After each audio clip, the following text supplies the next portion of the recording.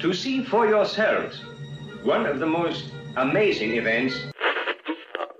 When is this great experiment made? Impervious to heat, impossible to move. Is it human or inhuman?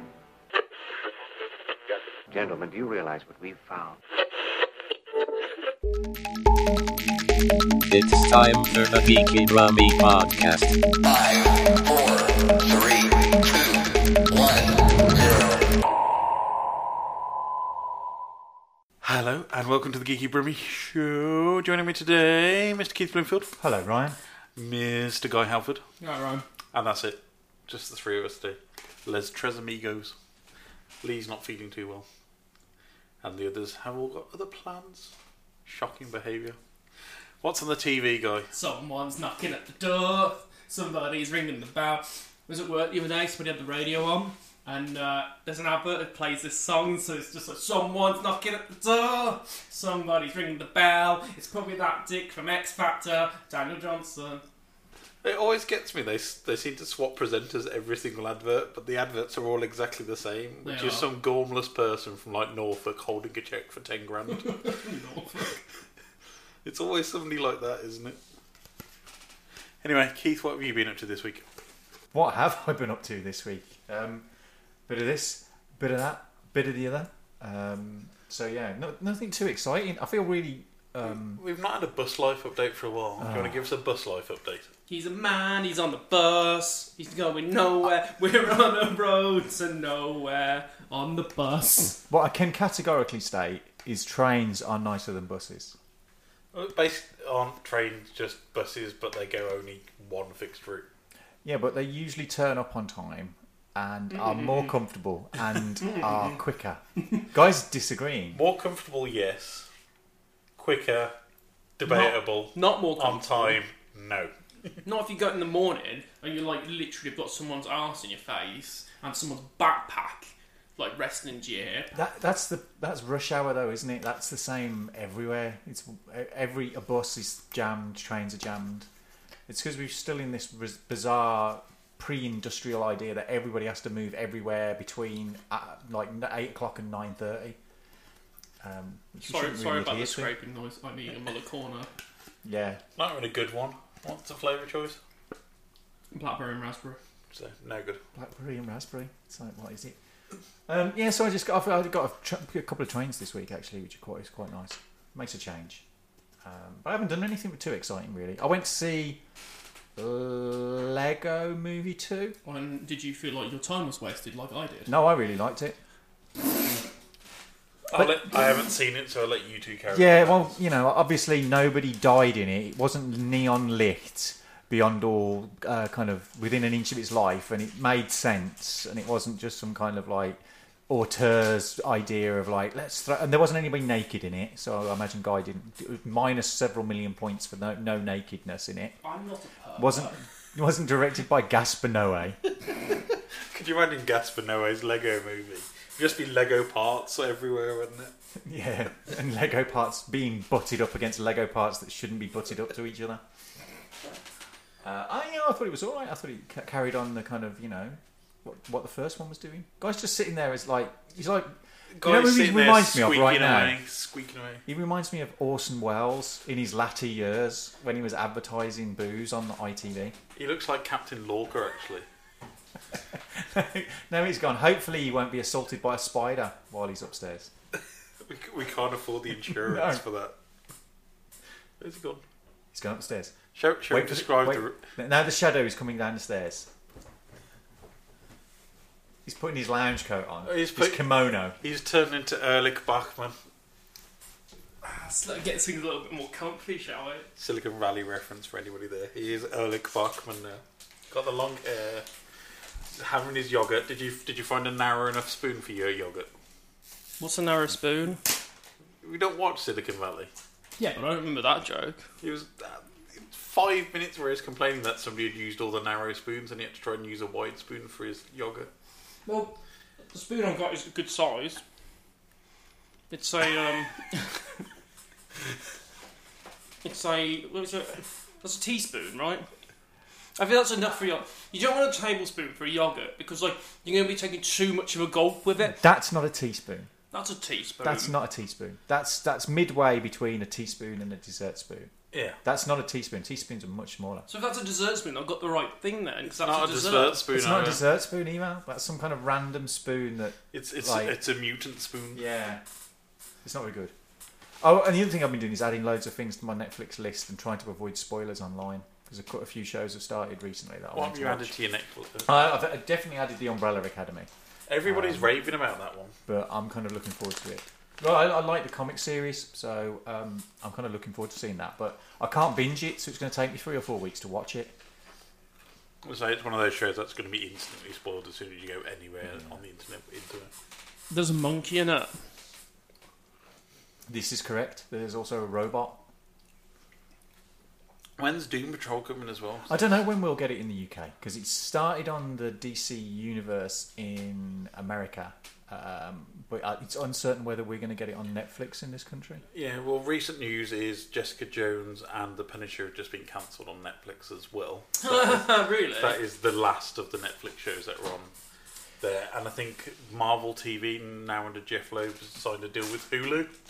So expect those to be revived on Hulu within a few weeks. Well, he actually posted a letter on the Marvel website today. Yes. To go over the whole idea. So he talks about doing the shows, thanking the audiences. And he ends that letter with the words, "Our network partner may have decided they no longer want to continue telling tales of these great characters, but you know Marvel better than that.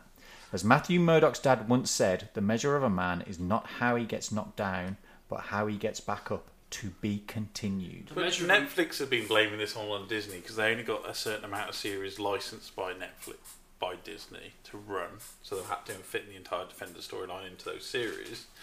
And I think it's basically Disney probably went for this many megabucks for the next lot of series, and Netflix went, nah, sod you, we've got our own stuff to do. I'd like to point out, like, The Measure of a Man should be the life story title of My Friend Sam. It's like a Tobias Funke novel, that is. The Measure of a Man. Anyway, yes, so, yeah, I think it's been bad blood on both halves by the sound of it. No, we got bad blood.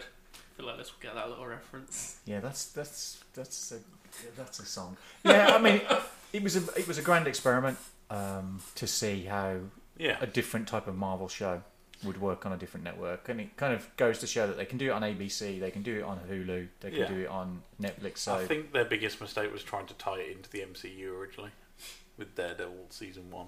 It just didn't really work. No, but it could do. It could do. Continuing the fact that they are still part of the same universe doesn't necessarily mean you have to have everything happening in every show, because all the comics exist in the same universe, and it's not every week that everybody bumps into the Fantastic Four. So it could still happen, given the scale of the shows. Yeah, but it'll be interesting to see where they go next. Cool. Guy, what have you been up to? I've been here for a couple of weeks. Do you want to explain why you haven't been here? Has there been a letter from the? I read a letter from the hospital. Right, no, this is crap, right? So the ongoing saga about my injured foot continues. However, the Joker, who I last saw at the hospital, thought it was kind enough to write that Mr. Halford injured his ankle while jumping out of bed to escape a spider. That's not what happened. We all know I was trying to be courageous and remove a spider from the bedroom who didn't clearly want to be in there, not running away from it, and then I slipped off the bed. However, I've been falsely quoted, fake news. I did not try and escape a spider. What was that film with Bruce Willis where somebody pretended to... Accidental Hero? It wasn't Bruce Willis, it was... what's his face? Al Pacino, wasn't it? Andy Garcia. Andy Garcia. But to Guy, we've got either a doctor, a qualified doctor, writing down the events that happened, or you telling us what happened. I think I'd side with the doctor in this instance. I think I would he's qualified. Medical professional. Yeah, qualified. He obviously examined you, saw the result of the injuries, clearly sustained whilst trying to escape a spider. Are you saying you are the Dustin Hoffman in this role, that you perform the actual act of bravery and then the Doctor has like got you confused and tried to sweep in and give you none of the glory. I mean, clearly he needs his medical license taken off him. I mean, I'd like to see the spider side of the story, really, to corroborate what happened here. I mean, that spider's lucky he didn't get crushed when I fell on the floor. Did you do everything you could to turn away to save him? Did you? I held that cup tight with that card under it. I solved that problem. Someone's knocking at the door. Someone's ringing the bell. But, given the injury sustained... Yes. Given the choice of... It was sustained after successfully saving a spider and I slipped off the bed. Well, we don't know if the spider himself wanted to be rescued. Is it going to be a case for injury spiders for you? Well... Hang on a minute, he was an intruder in my house. What we've got to remember is Guy's got form here for kind of liberating animals that may or may not require his assistance. Pinching pigeons... I'm a pigeon in a cardboard box. I'm a pigeon in a box. So, I mean, there's some serious kind of, investigations to be done False here. liberation. Yeah. Right. I've been mugged off by him, but I got the train yesterday to go and see Happy Death Day 2U2, which I actually really enjoyed. Good film. Was that an actual sequel then? Yeah, it's a good... The first one, I sort of watched it as a joke, and... It ended up being not too bad. The sequel, it's alright. It's an interesting little series of films. They're actually not as bad as you think they are. I just have a worry it's going to turn into like the next Paranormal Activity. No. It's like a comedy horror, but this one was more like a comedy sci-fi. So it's kind of like going down different. They're worth a try. I think they're a little bit. It presents itself as a slasher, and the first one is a bit, but it's comedy and the sci-fi and. Is it like a new version of Scream, basically? No, it's just like a little bit. It's interesting what they're doing. I quite like it. It's a Groundhog Day with slasher elements and sci-fi elements and comedy elements. Russian Doll, is that on your Netflix list? That's on my Netflix list. That looks pretty good. Isn't that Groundhog Day, but with horror elements as well? I don't know. I haven't seen it. Anyway, moving swift on. Right, train journey. Explain the train journey. So I got on the train, and I was about to sit on some seats. It was just a pair of trousers. Seats. Yeah, I thought I'd take two. It's quite a down train. But there's just a pair of trousers just casually laid out on the train seat. Draped on the train seat with a belt attached still. And they were just there. And I got on this train, the same carriage. It was me, some guy and his girlfriend. And there was kind of this like shared kind of like, that's unusual. We all took pictures of it, obviously, because it needed to be shared. But it was just this quite immaculate pair of trousers, jeans, just lying on the seat for no reason. I mean, like... What brand of jeans? I didn't go that close, Ryan. For obvious reasons, I felt the jeans had probably been left there because someone probably had soiled themselves. But then I thought about it afterwards, and I thought, I didn't smell duty when I was on the train, so... No more than you usually do on the train, anyway. So I didn't smell poo-poo, so... I don't think they were soiled jeans. Also...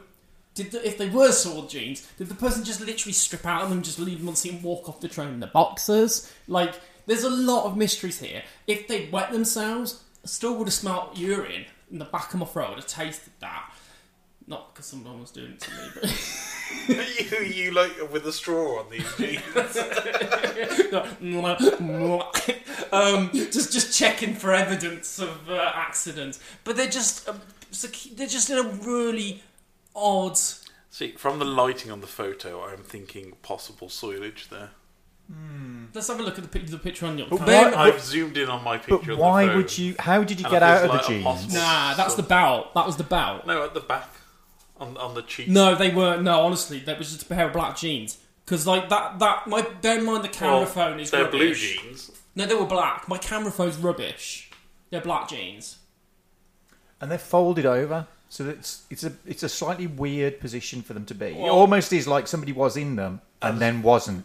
I think somebody got raptured on the Yeah. train. Because there's no boots either. No. Which is basically means somebody must have taken the jeans off, carefully placed them down, then put their shoes back on. There's a lot of consideration taken in how those jeans were placed back on the chair. It's like, I mean, like, it's really obscure. Like, I don't understand how they... I'd love to know. I'd love to know what happened to them when I got off the train. Because obviously those jeans carried on their journey to Lichfield. What happened is that train got to New Street, then 16 conductors came on to do a health risk assessment. Then the police were called to detonate the jeans. Then trains were delayed to Redditch for the rest of the day. It's a definite step up from the usual kind of like one shoe or a glove that you often find kind of like just abandoned. People's on about starting a Twitter account for a random piece of clothing found around Birmingham. I mean, I think that one's the best one so far. A pair of jeans strategically placed. Because you usually get shoes, don't you? Or there's always a shoe somewhere randomly. I see quite a few coats. Yeah. Do you feel like they're going to go into Lost and Found now? I'd assume they'd go into Lost in the bin, to be honest. Well, like, I love the fact that these jeans... I got on from where I live, which I'm not going to disclose where I live, but I live quite a fair distance from where that train ends up. So if that train is going from where I get on... Well, if the jeans... And they were definitely there before, so this has happened before I've gotten on. So they've already been on a journey there. Well, if they'd got on at Redditch... The jeans or the person? The jeans just strolled on. Oh, I can imagine that. It's a pair of Levi's jeans with a personality. Just like, I'm just going to sit on this train. I ain't buying no ticket. Because they speak like Gary Coleman, obviously. Maybe it's one of those prank shows where they just lay something down as like obvious bait for somebody to like mess with them, and then there's like a camera will pop out. Maybe. But then those jeans are going all the way to Lichfield, so they've travelled from Redditch to Lichfield, I believe. This is if they got on at Redditch, which I would assume so, because... What if somebody on that journey had lost their trousers elsewhere? Was his name Donald? And a friend had put a pair of jeans on the train for them to pick up halfway along the journey. They'll be in carriage 3. Yeah. Be quick. Carriage 3, seat 52. So there's a man stood at a station with no trousers on, just his pants, waiting for a pair of trousers. Pants and shoes. Because they didn't leave shoes, so it's got to be a pant-shoe combo. The bloke could have shoes on. Yeah. The bloke could be missing just his trousers. That's what I'm saying. It's only trousers that are missing in this situation. situation. Only his trousers. That makes so it's sense. either a man who is walking off the train with no trousers, or a man getting onto the train with no trousers. I'd love to understand more about it, how it happened, why it happened, and what happened to them next. Did someone phone up the Lost and Property for National Rambler?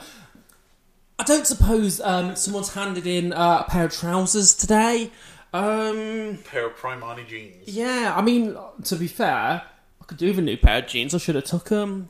Look like I'm getting fatter as well. They look like Fat Man jeans. The other thing is, it does finally reveal the answer to that question. Donald, where's my trousers? Exactly. They're on the train between Redditch and Lichfield. Do you think the ticket inspector would have checked the pockets just in case? Have you got a ticket? Hang on, there's no ticket. You ain't got no ticket. I'm giving you a fine, £20. Worth more than the jeans. I'm going to have to escort you off at the next station.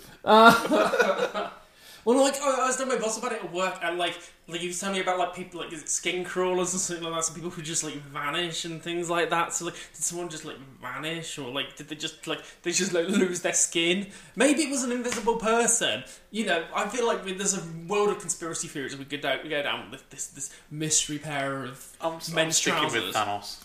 Yeah, perhaps we should post the picture to the Twitter stream. We will. See what stories people can come up with to explain why these trousers were there.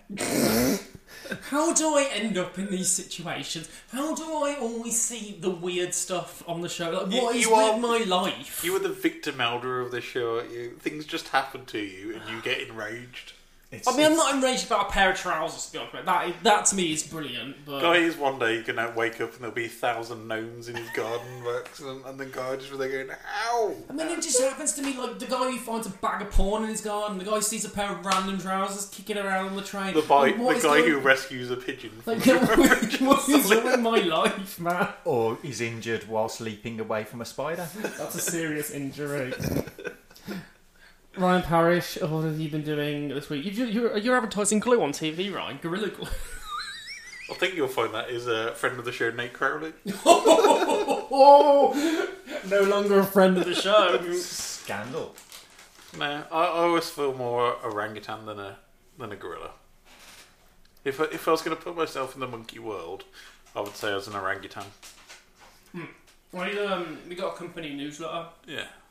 Come around, and there was a girl in the newsletter, and I really had to have a good hard look at it. That sounds dodgy. Yes, it does. Good hard look. Are you going to accuse this girl of looking like an orangutan? She had very, very, very long arms, like to the point where like she was stood up, And like, you know how like you stand up, your arms probably dangled to about like your waist. Are we talking Vic Reeves on MasterChef when he did the super freakily long arms? I don't know what that is, but it sounds about. But her arms were like hanging by her knees, and I was like, how does that happen? Like her arms, she's just dragging them on the floor, and she's walking along behind her, like scraping them along. Like she didn't really have the longest arms. She was like Mr. Tickle. Keith, if you could choose any ape from the animal kingdom, which ape would you choose? Oh man, I see orangutans just because they're the same colouring as myself, but I'm silverback gorilla. You know, obviously that would be the dominant male. Yeah. Guy, what ape or monkey would you be? I don't. To be honest with you, the way I feel at the moment, I don't feel like a gorilla. I feel more like a beluga whale. So bonobo. No, I think he's got the look of a capuchin monkey. Really, it wouldn't take a lot of photoshopping to do that. They're like cute. Bloody King Kong. What, the ones with the red bottoms? Baboons. Yeah, maybe a baboon. What have you been doing this week, Ryan? You damn dirty ape. Been a quiet one actually. Cool. What have I been doing? Been finally onto the third season of Star Trek in my epic rewatch of all the Star Trek shows. You used that annual leave week great then, did you? Yes. So epic rewatch. I was off on holiday for a week, so I had a bit of a break. I think we talked about this last time. It was Chinese New Year, wasn't it? Mm. Yeah. So ate lots of Chinese food over the Chinese New Year period. When you say third season of Star Trek, are we talking original TOS, series? yes. Okay, so you're into the Spock's Brain series. Past Spock's Brain at the minute. Okay. I think, what was the last one I watched? The Plato's Stepchildren. Ah, classics. Yes. So it's been a long slog, this has. I forgot how bad some of the original Star Trek episodes about Star Trek, right? Yeah. I forgot how bad some of the original Star Trek episodes were. I think it's the same as any series, really. It's mixed. I still think the original series stands up mostly very well. Yeah, well, I've got Star Trek the animated series next. Bit worried about that. Oh no, that's great. That's really good. I really enjoy that. But Plato's Stepchildren, it was the one that caused all the controversy in the United States, as it had the first interracial kiss on telly. Strange to think that was the world 50 years ago. Yeah, and it is really just so, today you just wouldn't blink or look twice. It's really weird. Mm-hmm. But that was pretty much it. Watching Star Trek and having a chill. And we had Valentine's Day. So I bought Viv a nice curry. A nice? Curry. Right. I bought flowers, chocolates, some little Pusheen figurines and a curry. You bought a cringeworthy card. Like, I'm not going to lie. You bought, we bought cards at the same time. I bought one with a dog on. You bought one with a musical thing on there, which, what's the song that it plays, Ryan? How Sweet It Is to Be Loved by You. So the song from American Pie that Chris Klein is singing to try and get with Mina Savari, yeah? But it's got pandas on the front, which makes sense. It's pandas at a drive-through. It's still a musical card, though, man. It's a musical card. What's wrong with a musical card? What's right with a musical card? I thought it was a light-up card when I bought it, to be honest, because it looked like one of those that's going to have the flashing lights at the front. Then I pressed the button and then I went, And he broke out into song. Yes. Lovely and embarrassing. Talking of embarrassment, Ryan embarrassed me, Keith, at work today. Now, I didn't realise that... By shouting spider and waiting for a guy to leap out of his chair, injuring his foot in the process. I did not realise my phone was on loud, and my phone started ringing, and I'm sat next to my boss, and Ryan Parrish popped up on the screen.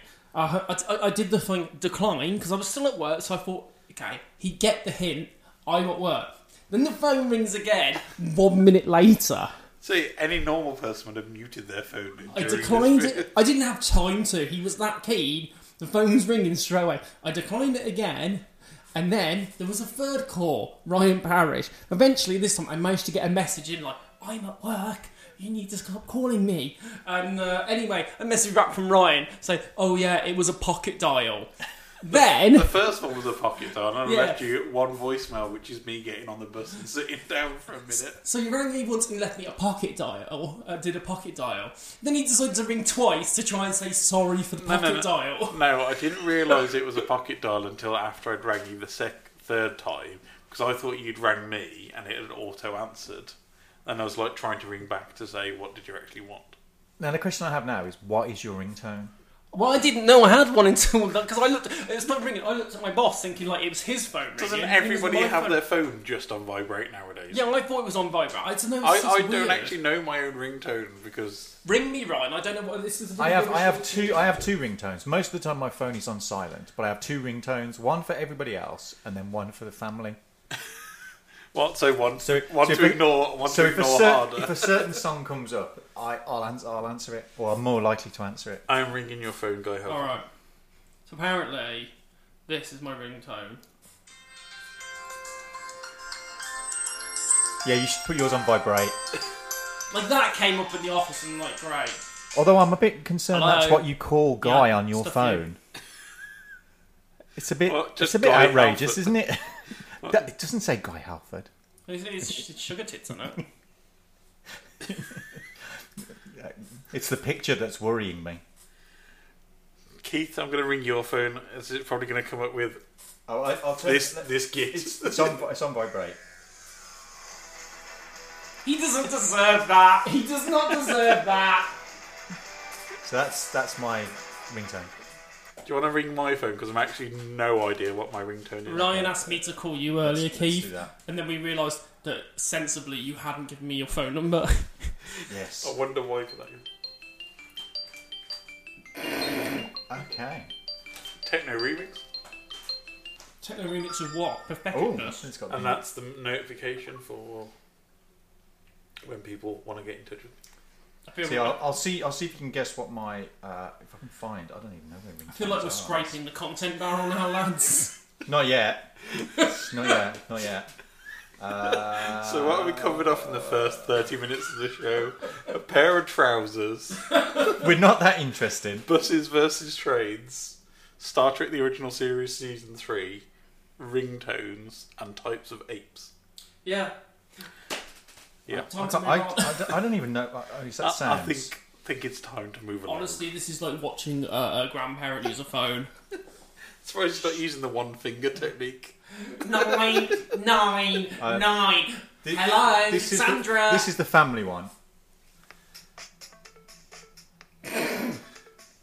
So the Flight of the Conchords theme. Yeah. And then if I get an email, Does that or remind- if I get a text, it's this. Where is it? You know when your parents have a new phone and they go through every ringtone at least twice to decide which one they want. See, I've got these. This is what There is a message for you. Keith, do you have the you flight? have Jarvis. I have Jarvis. Yeah. Do you have the Flight of the Conchords ringtone as your family ringtone to remind you of the amount of meals that you stripped your family of when you bought the Omnigores? Hey. That'll pay for itself one day. Weird news. Weird news is made of clicks. Who am I to disagree? I search the webs and the message board for the stories that don't deserve clicking. Right, to start us off from Derbyshire Times, 2 erect phalluses drawn on bus shelter near Chesterfield. Near Chesterfield. I've got Near everything I need from that. I've seen the pictures. I'm not quite sure that they are what they say they are. I like the word erect as being used in that phrasing as well. It's like, no, that is clearly just a general thing. And the next story is from Men's Health magazine. Erect fellas. I'm done. The next story is 20 minutes later. The next story is from Men's Health magazine. Person discovers £1,000 white tiger whilst trying to find a place to smoke for weed. Which is a fact they omitted on a major news channels. Yes. It was just some person found this tiger. Shall we go with the tiger Boner. stories? Boner. I'm trying to remember. Keith, you get the deciding- I read both of these stories, so it get the depends on the deciding vote. byline. Let's do the erect phalluses on bus stop first. So this is from. So funny, I choked on it. Read the man's name that wrote this story. He is Michael Broomhead, and you can email. You can email him. But not Broomhead as one word. It's Michael Broomhead. No, What, it's what Michael barrel? Oh Broomhead. right, okay. It's Michael There was a hyphen I Broomhead. didn't see there. It's actually Mr. Michael Broomhead. Foolish vandals have drawn 2 large penises on a bus shelter near Chesterfield. They're not foolish. They're clearly artistic heroes. Let's get this right.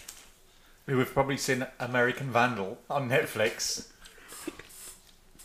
Members of the public, including youngsters and elderly people, I like the use of the word members there. are currently being confronted.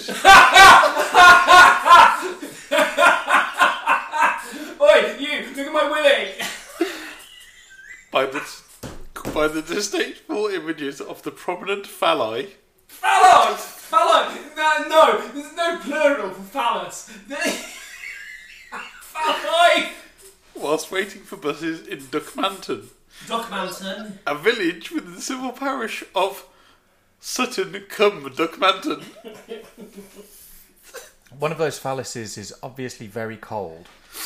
There's a picture of the 2 phalli. Yes, one has got 2 very blue globes at the bottom of it. And the heading underneath it is unacceptable graffiti in Duckmanton.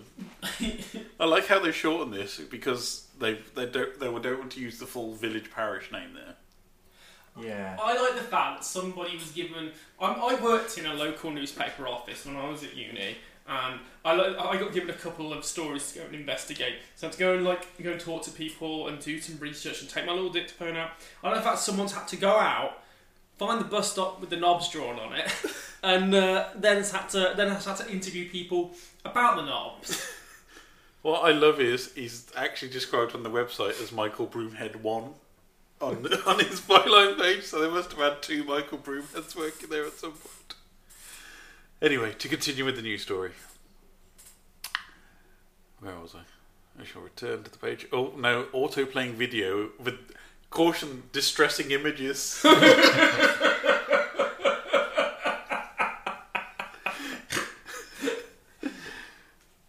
The Derbyshire Times has been informed the council of the daft graffiti. Daft! It's not daft! It's art! If Banksy drew 2 knobs, everybody'd be like, oh my god, he's great! But no, because obviously a couple of youths have done it, it's daft graffiti. No, it's art! They're expressing themselves. Taxpayers' cash will have to be used to remove this. Serious. People are reminded that graffiti is the offence of criminal damage, and if prosecuted, the offender could face a fine or even imprisonment. Last year, vandals drew male anatomy on the footbridge leading to Queen's Park in Chesterfield. Anatomy. So this is something different to a erect phallus. Yeah. It's male anatomy. We have a read more story. Hang on. Council staff later came along and washed it away. The read more byline is vandals draw phallus on footbridge in Queen's Park in Chesterfield. I mean, it's quite clearly what they thought of the team, so... So we have 4 separate pictures of this phalli as we go down the article. If it's so offending, how come there's lots of pictures of it in the newspaper? What I like is they've taken multiple angles both inside and outside the bus centre. Do we want to read the read more story? What's the read more story? Which is the footbridge phallus. Yeah, I'm always up for a story about a drawn penis, to be honest with you. Also written by Michael Broomhead.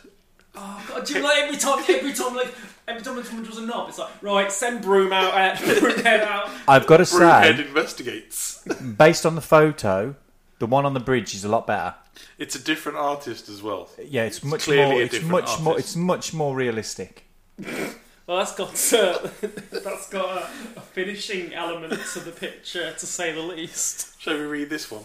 Vandals have drawn a phallus on the footbridge leading to the Queen's Park in Chesterfield. Chesterfield Borough Council will now have to use taxpayers' money to remove the tasteless graffiti. Do you think, in the next council meeting, they're like, do you know what, we're sick of paying taxes. Like, we're sick of all the bin stuff going on at the moment, so our council money's being used in the bin men strike. And then, they're like, do you know what, sick of all these phalluses being drawn. Can you stop using the council money just to get rid of them, please? Like, for God's sake. Thousands of people, including children, walk across the bridge every day to get to the town beauty spot. Well, tell them it's a rocket. Graffiti is an offence of criminal damage, and if prosecuted, the offender could face a fine or imprisonment. That sounds very similar to a previous story. That is a much shorter story, only with the one phallus picture. I think they could only get the one angle here, so you can't really work with the bus stop as you can do on the... I've got a tip though for the council. What they could do instead of getting it removed, They could invite people to come and add more things to it. Because if you did lots of those phalluses together in a circle, you could make it look like a flower of phalluses. Or you could like draw whiskers on it and put a tail and make it look like a cat with its sitting down. You could be more creative. You could engage the community and ask them to come along and help you to make this a much more attractive proposition. A cat, Ryan, a cat with big balls. No, you turn it into the feet when it's sitting down. What cat have you seen who's got balls for feet? But you could use it so it looks like its chin. I didn't see Tony the Tiger walking around tripping on his testicles, did you? You could turn it into it. Yeah, you could turn it into it. Or you could turn it into a Family Man tribute and have all of the Family Guy characters. But Family Man. Family Man. I don't watch that show. I know they once did. Obviously, I don't know. They once did a tribute to Willy Wonka's Chocolate Factory. Right. Shall we move on to our other weird news article? I think I'm done with the phalluses in Derbyshire. I'm not so sure what's weird about finding a tiger in a cupboard whilst you're trying to get high. Willy Wonka, it's a great end to that story. Yes. Wonky Willy's drawn on bridge. To return to the other news story, person discovers £1,000 tiger whilst trying to find a place to smoke weed. Subheadline: the police initially thought the tipster was hallucinating. Okay. Written by a certain Philip Ellis. Phil Ellis wrote this. Hang on, are we plugging his work here? I think this is Philip Ellis wrote a version of this story that appeared on a particular page. Philip Ellis. Do we believe this is a real person? No, the guy's quite clearly a joke. Fake. Total bot just writing news stories. Yep. Concerned citizen calls 311 after stumbling across the plus-size cat. I can imagine Phil Ellis writing the term plus-size cat. Yeah. Authorities initially believed the tipster might be hallucinating. Did he write the word tipster? Yes. The £1,000 tiger had to be towed out of the house to an animal shelter. Towed out the house. Just call the AA when you've got a tiger here. Just think the AA man just turned up and just went, oh, don't know if I've got the parts of that, Gov. I'm not sure if it's covered under your policy. That's gonna cost you.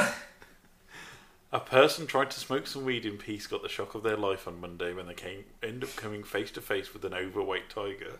Harsh, Phil. Sizes, I wouldn't have expected that from you. Having entered an abandoned house in Houston to smoke, the individual, who has only been identified as a concerned citizen, called 311. Then became the more challenging part, convincing the authorities they weren't hallucinating. I mean, someone was hallucinating here. They were just trying to get into this house to smoke marijuana, said Jason Alderete, a sergeant in the Houston Police Department. Right. Okay.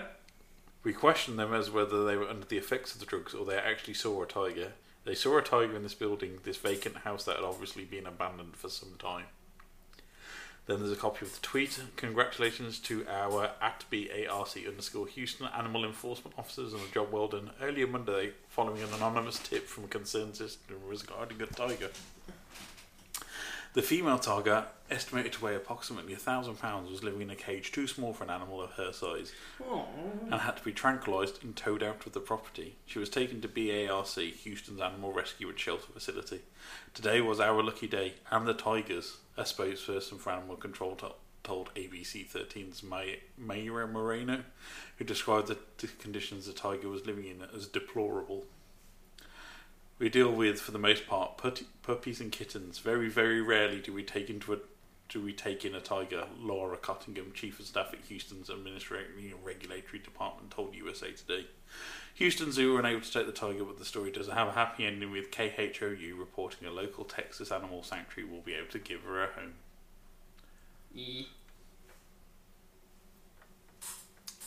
I hope they identified whoever that house belonged to previously and nailed them to the wall for having a tiger inside it.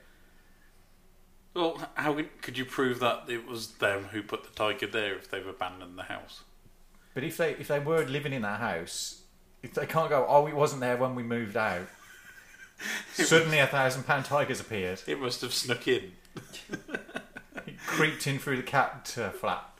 Just imagine now the cat just coming for the cat flap and then just turning around in a circle a couple of times before flopping down. Yeah. Oscar nominations prediction time. Prediction. The most wonderful time if you're rich and famous of the year to win awards for things you've starred in. Right, Awards. So the nominees for Best Picture are Black Panther, Black Klansman, Bohemian Rhapsody, The Favourite, Green Book, Roma, A Star Is Born, and Vice. Right, I'll put it out there now. Black Panther, no chance of winning. Hang on a minute. Right. It's a sympathy nomination. It's got... Right, Keith, the list again. Black Panther, Yeah.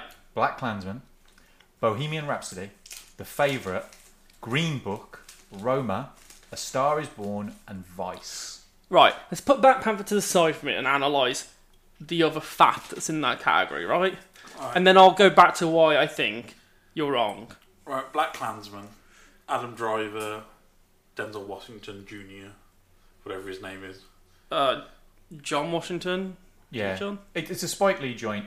Yeah. Has no chance of winning an Oscar No. for Best Picture. I feel like it feels out of all these films, it feels like the comedy of the ones here. Yeah. Like, even though it's quite a serious message, and I feel like they've dropped it in to play the racism card a little bit here, so we're not racist. Well, Spike Lee's won an Oscar. Has he won an Oscar? No, he's before? never been nominated for one until I now. don't think he's... Yeah.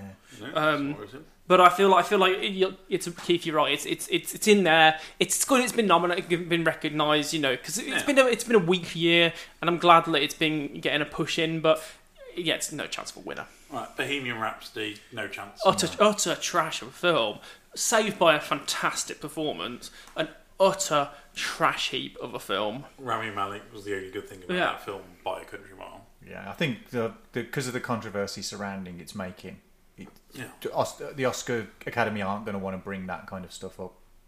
Or the big-haired astrologer sticking his fingers in.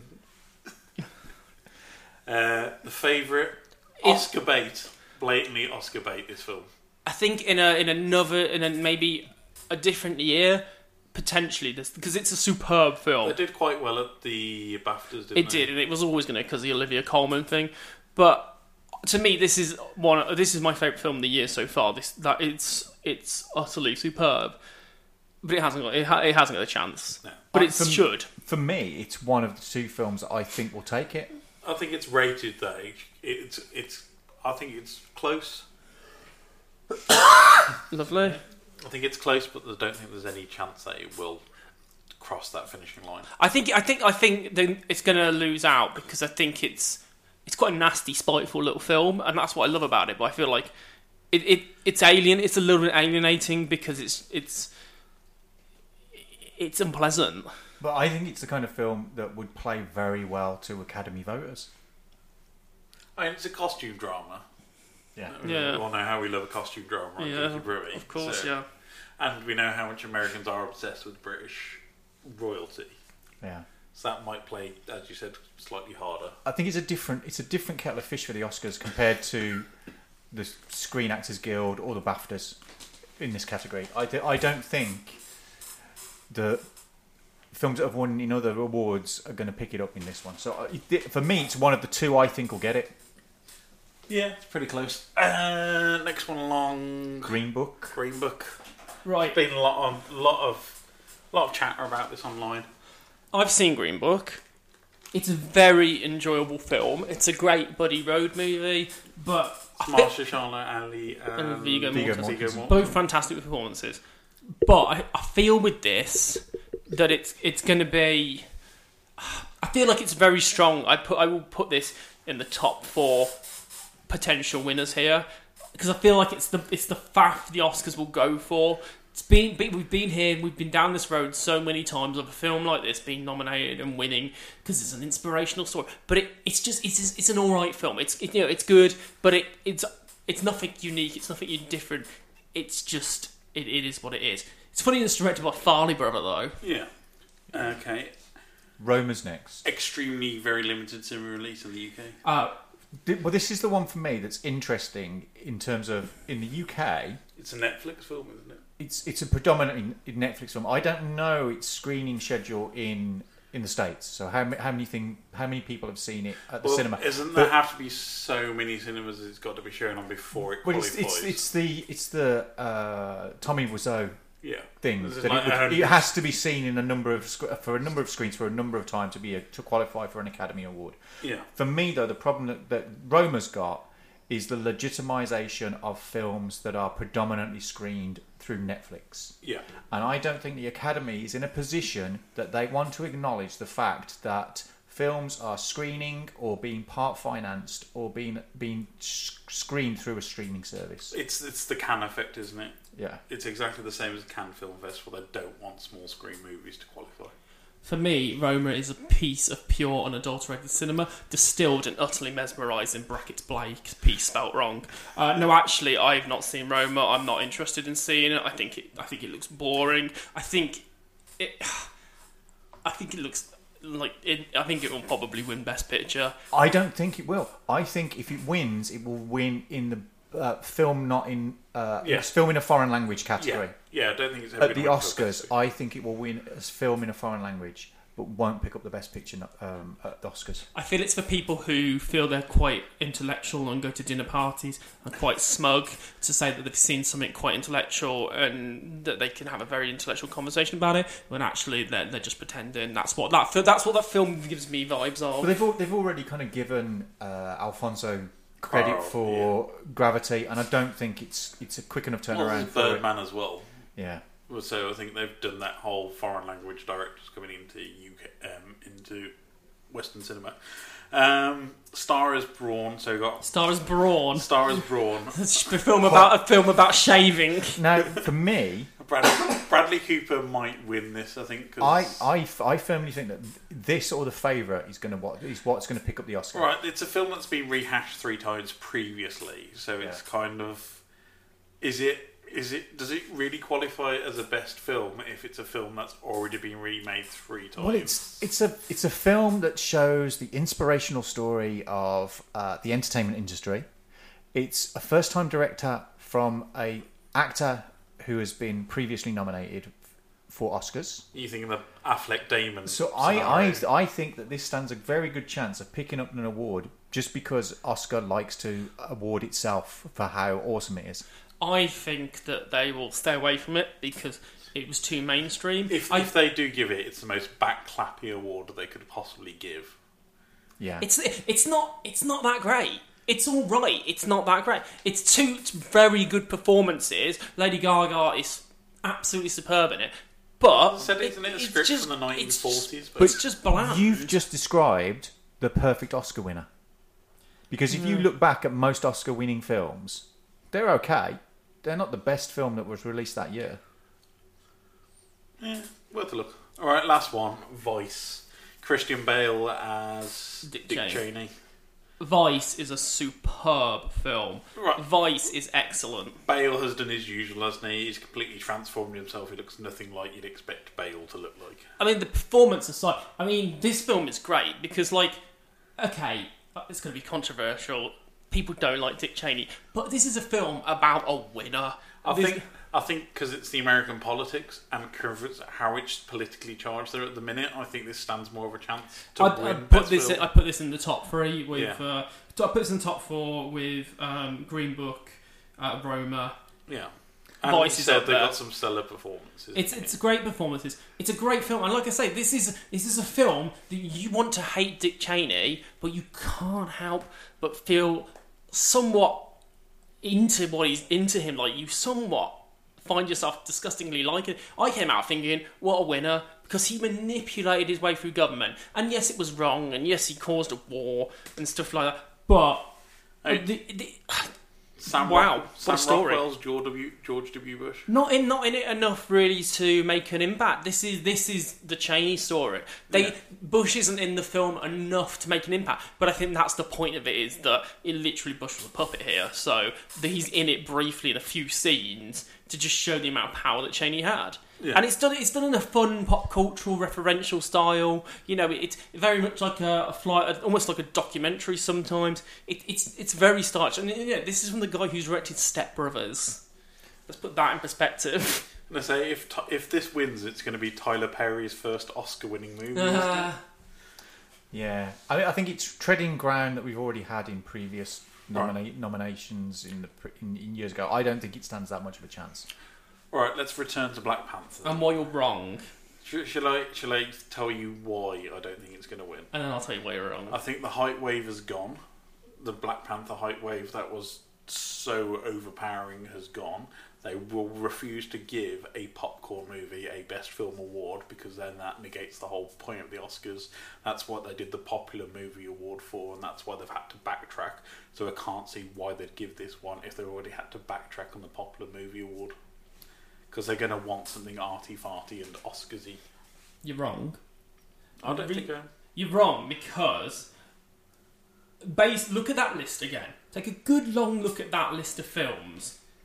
They're all enjoyable. They're all good, but they're not great. Like even The Favourite, which I really enjoy, it's good, but it's not great. Well, Black Panther. I don't think we've had any standout movies over the last.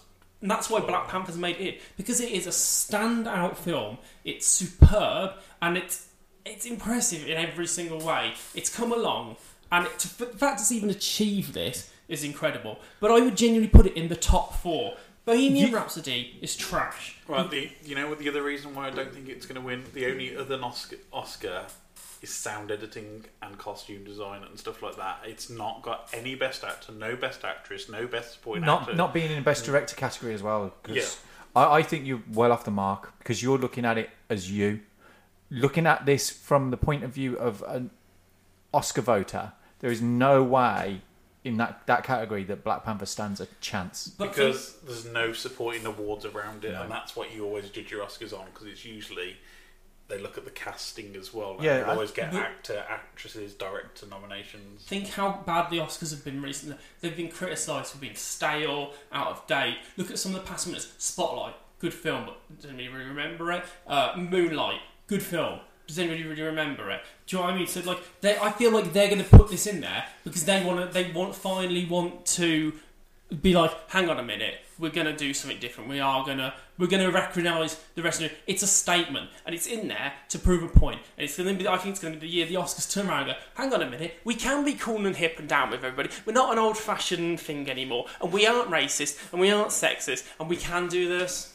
But that would definitely render the Oscars utterly useless because if Black Panther wins, they're basically going, we don't give a clue because there's no way the fact that they're not picking up any actor awards, they're not picking up any direction awards, that you can't possibly say that this is the best film, but it's rubbish in every other category. I feel that anything other than Black Panther, The Favourite, or Vice on that list, if they win, everybody's going to be like, standard Oscar boring year.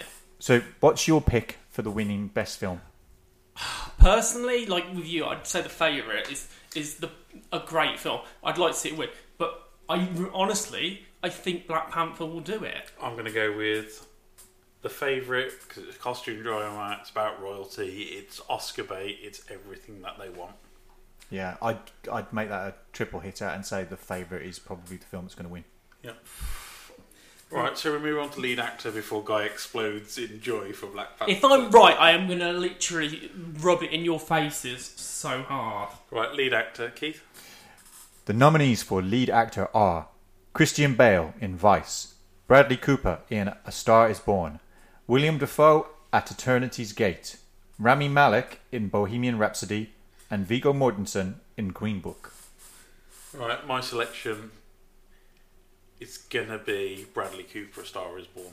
That's what I'm going for. Because it can't be Christian Bale because he's done the body transformation previously, and although he's done a really good Dick Cheney, I don't think he's going to get it. Not going to be William Dafoe because he never wins anything. Rami Malek, alright, it's probably the defining performance of his career, but the rest of the film doesn't support that standout performance. And Viggo Mortensen, no chance. He's good in Green Book. He's good, but I don't think he's got a chance. I think that should be Mahershala Ali and not Viggo Mortensen for that win. I think B. Coop, no way. Gaga's the star of that film. B. Coop is the supporting act. But because he's directing and acting, he's going to get the... It's Gaga's. He's got to get one of the two, I think. It's Gaga's film, not him. Defoe, courtesy nomination. Mortensen, he's got no chance here, but it's a good shout. It's between Christian Bale and Rami Malek. Bale is superb in that film. He's vile. But he's been superb in so many other films. I think Rami Malek's going to get... That impression of Freddie Mercury is immaculate. It's so... Like, that is the reason you're drawn to that film, is because of his performance, and he's thrown everything into it. And I think, like, yeah, the film's trash, but I think he'll get it. I think honestly, they'll look at that and be like, that is everything that... He's embodied everything about Freddie Mercury, and he's got it spot on, and I think that he'll get the gong for that. Yeah, I'd say that in that list, there isn't really a performance that sticks with you outside of Malik's impersonation of Freddie. I think he's won that award. It's a walk away easy. I don't think anybody can challenge him for that. I was drawn to the screen for him, not the film. I would love for him to win it. I think they'll go with Bradley Cooper though, because I think A Star Is Born's going to swipe quite a few awards. Lead actress, then, Keith. The nominees for lead actress are Yalitza Aparicio in Roma, Glenn Close in The Wife, Olivia Colman in The Favourite, Lady Gaga in A Star Is Born, and Melissa McCarthy in Can You Ever Forgive Me? Go on then. I mean, for me, this would be... I'd be happy with this. I don't really know anything about the Roma actress because I haven't seen the film. Glenn Close has already got a cupboard full of them. Glenn Close... She's gonna bloody win it because they haven't ever given an Oscar, so she's getting it because they've never given her one, and it's basically a lifetime achievement award for her, isn't it? That's coming. But if it was any either Coleman, Gaga, or McCarthy, you know what? I'll be happy with one an obscure but brilliant pop star, one a fat woman that falls over in comedy films who I absolutely love. Apparently, she's been amazing in Can You Forever? Yeah, it's brilliant. It's a brilliant film. She's basically playing Melissa McCarthy, but just not falling over. And Sophie from Peep Show. If Sophie from Peep Show wins an Oscar, I mean, come on, that's great. That would be amazing, especially if Mark and Jeremy were given the award out. All right, shall we, Keith? Well, I just think it's the trickiest of the categories so far. I wouldn't be surprised if Gaga wins it. No, I think it's close. I'm telling you, I think it's close. If I was having to put money on it, I would go for Olivia Colman in The Favourite for this one. Three-way split. All right, director, Keith? The nominees for Best Director are Spike Lee for Black Klansman, Paweł Pawłowski for Cold War, Yorgos Lanthimos for The Favourite, Alfonso Cuarón for Roma, and Adam McKay for Vice. Thanks, Oscar, for having just one easily pronounceable name in that list. I'm thinking Spike Lee. Ooh. I'm thinking Spike Lee because Black Panther won't get Best Film. See, Black Panther...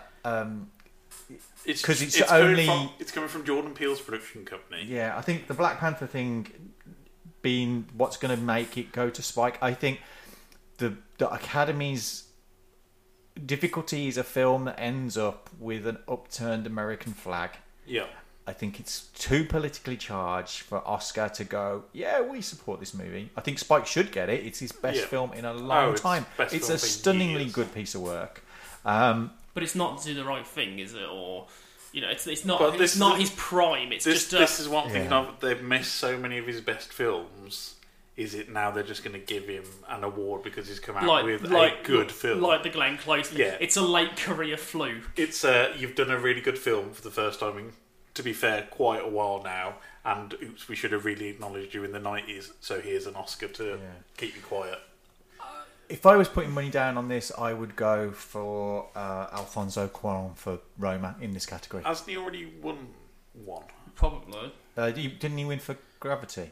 Or is that a different one? I don't know. But I reckon he'll get it for this. I think Keith's right. I personally, I'd like to see Yorgos. I can't pronounce his surname from The Favourite. Because he's made other excellent films like Killing a Sacred Deer and The Lobster, so he deserves it because his films are always in it. Or Adam McKay because he's the guy who directed Step Brothers. And that's a weird combination, isn't it? Step Brothers and Vice. Yeah, I mean, that's for me. That would be just awesome to see. Alfonso Cuarón has already won 2 Oscars previously, so he won Best Achievement in Directing for Gravity and Best Motion Picture for Gravity as well. And he was nominated for Children of Men. Yeah. which was an amazing film. If you've never seen that, do check that out. Should we wrap this up with the supporting very quickly then? So, best supporting actor, Keith? Okay, best supporting actors are Mahershala Ali for Green Book, Adam Driver for Black Klansman, Sam Elliott, A Star Is Born, Richard E. Grant for Can You Ever Forgive Me, and Sam Rockwell for Vice. Right, Sam Elliott, my pick on this one. Ooh. Oh, no way, Ryan. I would put my money on Richard E. Grant for Can You Ever Forgive Me. For me, Ali is great in Green Book, but I feel like the Americans have not understood who Richard E. Grant is. Yeah. Like, for us, he's a national treasure, and I've seen Can You Ever Forgive Me, and he's basically just playing Richard E. Grant, but I feel they've mistaken that for him playing a character, but he literally has just turned up and been himself, and I think for that reason, Richard E. Grant will get it, because I think the Americans think he's somebody he's not. I don't think Adam Driver's got a chance. Oh no, that's just... Sam Rockwell, as you said, he wasn't in the film enough. Where I'm thinking of is for Sam Elliott is because he's such one of those character actors and he's been in so many movies, and I think again it's going to be another nod for all of his previous works rather than a nod for his film. I think Star Is Born, I think, is going to wipe the floor with quite a lot. But he's not in it that long. He's not that great in it, and I think if Glenn Close is getting almost lifetime achievement more than the best actors, they're going to give him one as well. People don't know who he is. This guy, martial art fans... It's the moustache. That's what people know him as. Is the Hollywood moustache. Ali's hot property at the moment. He's everywhere I turn. He's in True Detective. He's literally... And Richard E. Grant, it's an unusual choice, but it's a good choice. I think in the supporting actor category, they go for that slightly unusual choice. And so I think Richard's got a very good, strong chance of picking that award up. Right, actress to end this. So the nominees for Best Supporting Actress are Amy Adams for Vice, Marina del Travia for Roma, Regina King for If Beale Street Could Talk, Emma Stone for The Favourite, and Rachel Weisz for The Favourite. Ooh, now this... Is it going to be Rachel Weisz? Is it going to be Emma Stone? Oh, you see, I'm not even going for either one of them. I'm going for Regina King and If Beale Street Could Talk. Why didn't that get... I saw that the other day. The fact that got snubbed in a lot of the categories is shocking. But that is... I saw it the other day. It should have been put in Best Picture. It is a superb film. Should have been in there with Black Klansman, definitely. I think as if you had a choice between Black Klansman and that's the more palatable choice. Yeah, it's a remarkable film. In terms of those films. I'm thinking it's going to be one of the two from The Favourite because I put both of them in. That's a pretty strong indicator that they're loving that film so much as a Selection Academy. But I wouldn't want to be in a category where two supporting actresses from that film and you choose one of them. Well, they got Best Actress and both Best Supporting Actresses. I think if they give it to Olivia Colman, then no, that's it. But I don't think they're going to give it to Olivia Colman, so I think it's going to be either Emma Stone or Rachel Weisz, and I'm probably going to go with Rachel Weisz because she's won the BAFTA. I think that Amy Adams has got no chance with Vice. She ain't in it for that. She ain't in it much. She ain't that great in it. I don't know. Marina I don't know. Regina King is good in If Beale Street Could Talk, but she's not in it enough, I don't think, to really... She only has like one really... I'm not going to give spoilers, but she has very powerful scenes towards the end, but I don't think enough to win it. I feel like the 5-minute segment which focuses on her, it is powerful, but not that powerful. It's a good performance. It's an attention-grabbing set of moments. So I think it's down to The Favourite, girls, and sorry, favourite women. That's bad of me to say, girls. I think it's Rachel Weisz because she's won the BAFTA. So I think Emma Stone's had her glory with La La Land. So I think Rachel Weisz, and plus, like, if you look at the characters in the film, Rachel Weisz is the nastiest piece of work in that film. She's vile, and I loved her in it. Like, Emma Stone has to be nice at first, and then she turns vile. And Rachel Weisz is... just nasty all the way. I know, like, spoilers aside, everybody's probably seen this now. Emma Stone's nasty to a rabbit, so you don't deserve it. Right, one final category we're going to cover off. Best Animated Feature. I'm so glad you've done that. Give me the list. The nominees for Animated Feature are Incredibles 2, Isle of Dogs, Mirai. Thank you for that. Ralph Breaks the Internet, and Spider-Man Into the Spider-Verse. Right, starting off, Incredibles 2. No. Trash. Ralph Breaks the Internet. No. That takes us down to 3 films. Isle of Dogs, which I do love, and it's a Wes Anderson kooky film. Mirai, which I've not seen, and Spider-Man Into the Spider-Verse, which I would love to win, but I don't think it's going to. I think Spider-Verse was overrated. I thought stylishly it looked alright. It was just another boring origin story for me. So Isle of Dogs all the way. If they don't win, I'm going to be very upset because it's an amazing piece of work from Laika and it's an amazing piece of work from Wes Anderson and it needs recognition. Wes Anderson always falls short of the Oscars again here. They need to finally give him something. Give him this. It will go to Spider-Man Into the Spider-Verse without a shadow of a doubt. I mean, if that wins, then Marvel gets a win for the night, doesn't it? Yeah. Which is fine. If Wes Anderson wins, Wes Anderson gets a win for the night. There's a win either way there, as long as they don't honour The Incredibles 2, because it was utter trash. And I don't think Ralph Breaks the Internet is ever going to be winning anything. I think they've plucked some really rubbish films. It's a bit of an odd category because it's quite main. It's the most mainstream of all the films that are in any category. But I think Spider-Man's got it tied up. It was visually stimulating, using techniques that hadn't been seen before. So I think it's quite a pivotal moment. Stimulating, Keith? You. But I would love Isle of Dogs to win, mainly because it's stop motion animation, which I think needs some love nowadays, rather than CGI overblown fluff. Because the thing in Spider-Verse is it's a really nice film cinematographically. Is that the way you pronounce it? Cinematography. Yeah. But I think it looks really pretty, but I would prefer Isle of Dogs to win just from the actual effort and work that got put into that film. But I don't think stop motion will pick up that award. It's just not the way it's going to do it. I mean, I thought Kubo would have won, but to be honest, yeah, but it was only nominated for it, so it's kind of like, stop.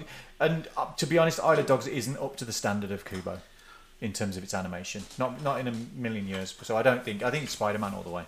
Right, that's our Oscar predictions wrapped up. Agree, disagree, let us know. Twitter, Instagram, Facebook, @GeekUPrommy. Every time. Yep. Every time. Better than you. .com line on it. I was trying to do it away from the microphone at least. Yeah, into my sofa. Guy, you set us a task this week. I did. A musical legend. You wanted us to revisit some of his works. Yeah, so we talk about one of my heroes a lot on this show. We're big fans of Mr. David Bowie. Yes. Sadly deceased 3 years now. They do Bowie reissues around this time every year now, as they do with vinyl. And they normally release it in a box set first at the end of November, and then the individual reissues come out around this time of year. So we've gone through the early days, Space Oddity, Man Who Sold the World, etc. We've gone through, the plastic soul era of Young Americans, etc. Past the Berlin era, and now we've ended up smack bang into the 1980s era of David Bowie. Cue the groans.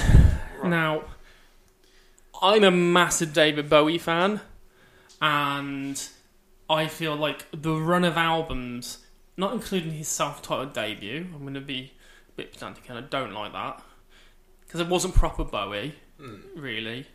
But from Space Oddity up to Let's Dance, because it's in part of the ones we're going to talk about, is a superb run of albums. Okay, there's a few missteps along the way, but it's a superb run of records. He really didn't put a footstep wrong. Yeah.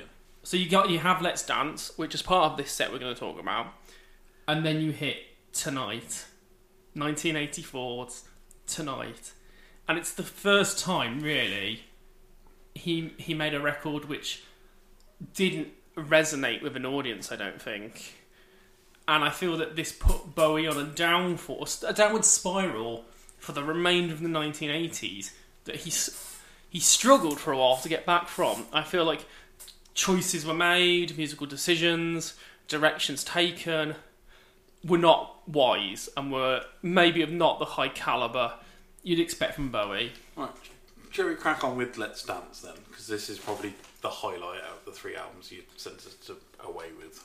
Yeah, it's fun. This is the end of the run, really, of the solid run.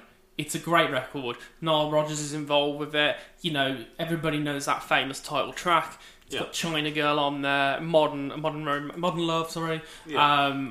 Cat People. You know, it's a great record. It's good to DJ with. It's Bowie at his best and most accessible and pop here. I'd say Let's Dance is by far the standout track from it.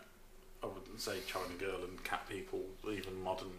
Yeah. But they're all, in terms of the record, for like Bowie going full on pop, they're all superb tracks. I mean, my cliff notes was too much brass. There's lots and lots of brass in it. A standard would expect that from you. But and there was lots and lots of overextended solos. I think it could have done with a much heavier edit. On a side note from that, Ryan, and Happy Death Day to you too. Yeah. There's a chap that looks like you playing a trombone who gets told to shut up by his roommate. That's right, because anybody with a trombone should be told to shut up. For me, coming after Scary Monsters, which is my favourite album of Bowie's run, up until kind of Black Star. I like Let's Dance a lot. I don't think I think Let's Dance is actually the weakest track on the whole album. I kind of like Ricochet quite a lot. I love Modern Love, and I do like Cat People, Putting Out Fires. So it's mostly solid. It's a little self-indulgent, but it is very poppy. It's very much kind of hitting that kind of 80s pop vibe. As I said, from my opinion, it felt like it was recorded and pushed out, whereas it probably needed another couple of listens to just tighten it up a little bit. I think that he reinvents himself with every record, and this was natural that this record was going to happen eventually. It happened at the right part of the 80s. He got it spot on. You know, it's another brilliant reinvention of an artist who is basically a chameleon in terms of music. It's Bowie's dance album. Yeah, really. But I do feel that it was a curse for him as a record, because I think this is the record that broke him in America, really, wasn't it? And properly broke him. I think this is the record that catapulted him into the mainstream in music. Yeah, and that's what people then wanted for the remainder of the decade, was the next Let's Dance record, to Let's Dance Part 2, Let's Dance Part 3. I think as soon as you go into pop, that's the trap a lot of bands find. As soon as they hit that pop album and they become successful, it's a case of, do we not experiment anymore? Do we just churn out the same thing over and over again? And Bowie is the antithesis of that. As you said, he reinvents himself every album. But we say that, though, but when you actually look at some of his music, and like when you do the transition from Young Americans to Station, there is a fantastic change there where there is the Plastic Soul, but then there's the strung out music of Station to Station, but there's still the Plastic Soul element to Station, and then you can then hear hints of where you can hear the thread. There's a thread, but then so that was always continued throughout his career, and then it's obvious when he's done Let's Dance, he's threaded that into the next two records. But I feel that this is the point when like he became everybody's, and everybody wanted pop. Yeah. And that's the problem I said a lot of bands have found. I mean, you get a lot of modern bands nowadays, as soon as they hit that pop record, that's it. That's all they'll churn out for eternity. So let's move on to tonight, because obviously we're all thinking probably Let's Dance is the pinnacle here of the three. I'd say out of the three albums, Let's Dance is definitely the most popular out of the three. I'd say it's probably the most... Okay, I feel like that's probably fair. Critically, it was much better received than Tonight and... Yeah. So where did it all go wrong with Tonight then? Right. I feel like... So I'll go with my cliff notes of what I've got on Tonight. So it's a mellow album for the first half, then it kicks up a tempo. I felt it had a bit of a reggae kind of influence to it. So yeah, this is something I kind of had always tried to overlook. So there's a reggae calypso vibe to it. Yeah. And okay, yeah, it doesn't quite work. It's a bit cheesy. But then at the same time, when I sat and I thought about it, it's Bowie trying a new genre. It's Bowie trying reggae. It doesn't hit the ground perfectly. I think Don't Look Down and Tonight are probably the two tracks where you've got that reggae really pushing to the front. Yeah, but again, it's just an artist pushing himself again. But again, it's Bowie doing something different because a lot of these tracks are re-recording older songs or covers. So I mean, he had to work quite collaboratively with Iggy Pop for quite a number of years. So quite a few of those songs are kind of reworked versions of songs that came off Lust for Life. And Bowie does that well. Sometimes it works, sometimes it doesn't. God so there was, I think, that God Only Knows cover. It sounded like a pub singer. It was just awful from start to finish. That's my all-time favourite song, and it's Bowie's one of my all-time favourite artists. The two don't mix. Because there's a song he did on The Next Day, which I absolutely detest. It's horrible. And then he re-recorded it for Black Star, and I love it. But it's just that kind of like... It was the one that was kind of weirdly experimental jazzy on The Next Day. Was that Sue? I like both versions of Sue. I cannot stand the one on The Next Day. Really? I really hate it. It's just too self-indulgent. But I think Tonight suffers a little bit because it's Bowie doing what he does and not doing the same. Really, it's kind of like the audience was prepared for, like you said, for Let's Dance Part 2, and that's not what they got. As I said, that reggae influence, I think he missed the whole point of reggae music. He just went for the calypso sound without any of the meaning and politicalness behind reggae music, and I think that's why it fell really flat, because it's kind of like, oh, here's this sound, I'm just going to use it and not implement it in the way it's meant to be there. Because reggae is very political charged music, if you ever listen to anything like Bob Marley and stuff like that, and he strips all of that out of it to do pop songs with a reggae feel. But then that's always been Bowie's trying to follow the trend of the time in a way, to do something how it fits him. Alright, so let's move on to Never Let Me Down. So obviously Tonight was a big failure in terms of Bowie, like that must have crushed a bit, and that being the first album of his really since the self-titled debut, which didn't hit the acclaim that he had. So then he went back and obviously recorded Never Let Me Down, which is a huge Wall of Sound, obviously not the Wall of Sound, but Wall of Sound 80s pop album. It's full on. It felt like Bowie does Duran Duran, is the way I'd describe this record. And he hated this record, apparently. He did not like this record. Well, wasn't it meant to be a theatrical tour? The Glass Spiders, yeah. I, for a long time, avoided Tonight and this album.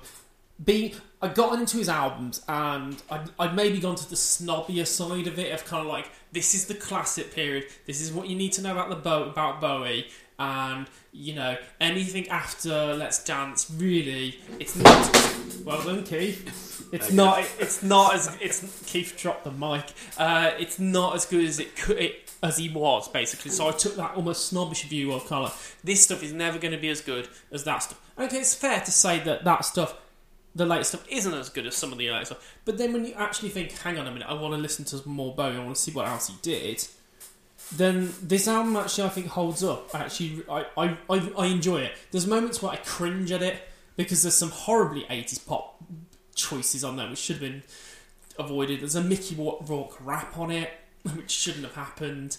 And again, there's lots of Iggy Pop's involvement, which I don't think has been a good collaboration between the two of them. It's an album I like. I like one side a lot more than the other side. Because Time Will Crawl is a great song. Has a great video where David is pulling together all of those theatrical things. It's if you've not seen it, it's a music video where he dances with guys that were doing like La La Human Steps. It's a very physical, very powerful piece of filmmaking. But I kind of like Day In Day Out and Never Let Me Down and Zeros that are on the first side. I'm not a big fan of the second side. But that first side's really great. I kind of love that slightly rawer, kind of slightly angry vocal performance that he's putting in. It's a little bit more kind of like punchy and not as kind of poppy as it is. It's a little bit more kind of in your face, which I quite like. There's some interesting stuff on there as well, because the track Glass Spiders almost feels like what he was doing with like a prelude to Earthling in 1997. Like, it almost feels like an early, rough around the edges drum and bass feel to that song. So there's some interesting ideas in there, hidden under this 80s horrible sheen. I think it's that he tried to be anti-authoritarian, but with that 80s poppy sheen, as you've said. I think it's like that Duran, that kind of over-synthesized. There's not actual much instrumentals in it. It all feels like synthesizers and electronic drums, and it's basically even though he's playing instruments for the first time for a long time in this, you don't actually know it's David Bowie playing instruments. There's no actual feel of instruments in it. It's just synth with David Bowie singing quite angrily over the top of it. I think it's a product of its time, though. It's a very 80s album. Because if you listen to the content of what he's singing about in those albums, there is the kind of like post nuclear threat. There's the kind of rise of the AIDS epidemic and stuff. So I think it's timely in itself. So I think at the time it was released, because I think around the outside of this we'd got him doing stuff with Pat Metheny and the kind of When the Wind Blows for the movie of the same name. So I think it's of its time, and I think dissociated from what was happening can sound weird in modern. It's not as timeless as some of the other stuff that he's done, which has been character driven rather than perhaps this one's driven by a reaction to what's happening in the real world. It's a reactionary album. It's not an evolution of his music. It's a reaction to current affairs rather than actually focusing on his music and taking that forward. I feel like there is a whole 80s element to it. I mean, look at the cover. It's like everything's been chucked onto that cover, and it almost felt like everything was chucked into music. Now, what's interesting though is that Bowie, before he died, commissioned a remix of this album of some guy, I don't know his name, who worked with him, who produced some of his stuff. Not a famous producer, but he commissioned him to basically almost strip back the tracks and make them more sound like a rock album. So he took the 80s element to it, and basically took it out. Yeah, I listened to both versions, and whilst some of these reversions worked, I felt wrong listening to it. I didn't feel like it was appropriate because that's not how it was intended to be. And this almost it's not like is it revisioning history basically? Is that yeah? I mean, it's like how you mentioned the track "Sewer" or in A Season of Crime earlier, where he did the version with The Next Day, which was like the jazzy version with the Miriam Schneider Orchestra, which I think is superb because I'm a huge jazz fan. But there's the more kind of like electronic jazz version on the record. It's almost like he revisited that himself, maybe saw the flaws with what he originally did and fixed it potentially. But this is somebody else fixing this album, so I don't feel it's true to the original work. So I've gone back and listened to the original more. I've actually fallen for it more, even though it's flawed. But there's some real great stuff in there. I mean, it sold quite well, except in the US. I think wasn't it top 10 in most of Europe? It still received terrible reviews. Yeah. But I think the thing for me that because I'm one of the few that like Tin Machine. Okay, and that's Tin Machine is an extension of what he was doing a little bit on this. That slightly rawer rock kind of not stripped down, but just more in your face kind of sound that he was doing. And I really like that first Tin Machine album. That's there's a lot of interesting stuff going on there. I feel like he had to do that though to get back to finding Bowie, because I mean, I was going to say these three albums. It feels like Let's Dance is him starting to lose himself versus the pop version of him, and the other two albums are him trying to come back out and find himself again. Well, I mean, I think upon listening and actually taking some time on these records, I actually really enjoyed them. And I think that, like, you have to overlook the product of it being the 80s. Like, I love Duran Duran, but sometimes you have to look past their stuff that's sounding horribly cheesy 80s sometimes to actually appreciate the brilliance of the music. And I think Rio as an album works as a whole piece. And I think these work as whole piece albums. But you don't get that in the 80s. You don't get these albums in the 80s that were, like, meant to be whole piece of work. They were, like, here's a few singles and some odd songs we've had some time to record in the studio. You don't get that vibe in the 80s as much as you did in the 70s or the 90s or the noughties. People didn't make albums in the 80s, they made singles that had... Yeah. But Bowie seemed to have made albums here, you know, there still was that intention to make a solid record. I think if you look at his personal life, he's got over the issues around his sexuality and all that kind of thing, and just mentioned his period in Berlin, which was a really dark period in Bowie's life. The 80s seems to be where he took more of a political view, and that's where he became really strongly anti-fascist, anti-racist, and that, I think he's trying to tell that through his music, but he doesn't know how to. I think he's trying to deal with political subjects that he feels out of his depth with on these three albums. I mean, if you look at the video for Let's Dance, that's a really strong political message that he put into that video with the whole Aboriginal girls going through that whole thing at the time, because Australia was not a pleasant time at the time he was recording this record if you were not a white person. I think everybody would agree with that, and I think that's him trying to then start to politicise his music, which runs through all three of his albums, and it still runs through his albums in later. But I think the message is really blunt in these three albums, and I think it's a really blunt sledgehammer where he's trying to say this is wrong, and it just doesn't work. Okay, I've got an interesting spin on this though before we wrap up our final thoughts. So, these albums have been kicking around for years, you know, and obviously everybody loves Bowie in a way, and they've all got their favourite period, favourite records of his, but these have never really come up, and they've kind of almost like shoved under the carpet. However, since Bowie has died, is it fair to say that we'll look back at them more nostalgically and fondly and appreciate them more? Even though the point of this feature is, did we undervalue them at the time? But is it fair to say that we're saying this, we undervalued them at the time, because knowing that he's passed on now, and the limited new music we will get from this fantastic artist, that we are now grasping hold of anything he put out there that maybe we didn't appreciate at the time, and maybe it's not that strong, but we'll find a new value or a new appreciation for it because we know we're not going to get anything else. I think this is a problem when you go back and review any artist who's passed away his catalogue, because it's always, you're never going to get their interpretation of it anymore. As you said, Bowie went back and reworked some stuff, and he's commissioned other people to rework his stuff, but you're never going to get that feel of it anymore. You can't have a journalist go and ask him, what did you think of Let's Dance? Looking back at it now, is there anything you would have changed on Let's Dance, or is there anything you'd have changed on Tonight, or anything you'd have changed on Modern Love?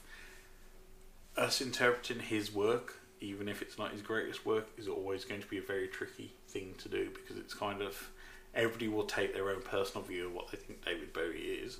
Same with any artist with a lot of respect. They will take their own personal view on what they think Bowie means to them into the listen of any kind of album. Keith, what do you think? It's a little bit trickier for me because I was around when these records were first released, so they're tied a little bit more closely to my teenage years because I was a teenager at the time. So something like Let's Dance, the summer of that is tied very closely to what I was doing. Stuff that was happening on Tonight, again, a couple of those songs are very closely tied to stuff that was happening to me. And Never Let Me Down is an album that I adore to this day for certain tracks. There's tracks off that album that I just think are amazing pieces of work that I will listen to again and again and again, because there's just something in them that throws me back to being 18, 19 or whatever it is. So I think for me they're a little bit easier to forgive any missteps, because at the time it was, this song means something, it does something for me. All right, wrapping this up then. Were these records undervalued and unappreciated? Have they been undervalued and unappreciated, and are they worth a revisit as part of the bigger aspect of Bowie's back catalog? Did they show another side to an artist who kept on changing and continue to change and adapt after this? Are they strong representations, even though they're not great? Are they now, upon listening to them, are they reasonably enjoyable pieces of Bowie's work? Let's say 3-star records. Right. I would say they are representations of David Bowie's political self. I would not say they're a representation of David Bowie's artist self. I feel that was where he was in the 80s. I feel like he was led by commercial success, so he wanted the fame a little bit maybe here, and he wanted the success and the big tours and the sellout crowd, so he could perform all his old stuff, so he needed the records to support those tours and needs to produce the music to get the people in to the stadiums in the first place. But in doing that, I think he lost a bit of what was David Bowie and what was unique under the 80s sheen. But I think it's easy to forgive these records if you look past some of the crap guitar solos and saxophone solos and Mickey Rourke on them, and actually find some real good stuff on these records. There's between Let's Dance is great, but between the other two records, there's one really solid, decent album between the two of them. There's some absolute great tracks on Tonight and Never Let Me Down. If you squeeze some of the other ones out, and if you think of some of the other records that were being released at the same time in the 80s, this still stands head and shoulders above some of the dross that was being pumped out into the mainstream music business. It's never going to be his most famous works, is it? Everybody's going to remember the Ziggy Stardust era. Yeah, of course. And it's always going to be stuff like that, and possibly Black Star now, even though it's lost that kind of... When it was released, it was so much around him passing away, and that was the entire focus of it. I still think it's a fantastic album. I don't think his 80s works will ever be regarded into the top echelons of David Bowie's work. As you said, some tracks off those albums are definitely contenders for great Bowie songs if we were doing a compilation album. But I don't ever think that these albums will ever get a large amount of recognition. I think if you're a best of lover, well, the best of, if you really want to know more about Bowie, and you want to have a whole aspect of Bowie's career, you want to have a taste of everything he did. Yeah, give him a listen. Get stuck in. I mean, the entire back catalogue's on Spotify now, so you've got no excuse. That is, and these reissues are available now in HMV, which has been saved, by the way. Hey! Who am I? Who? Tell me who I am for 5, 4, 3, 2, 1 points.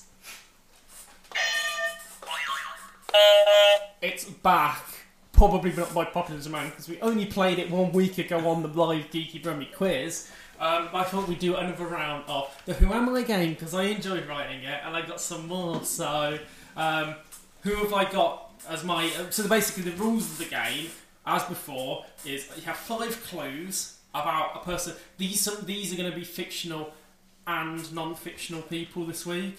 Alright, is there any theme, or is it No, general? there's no theme, though. It's just who I thought of. And then you buzz in at the point where you think you know the answer to try and get that many points, okay?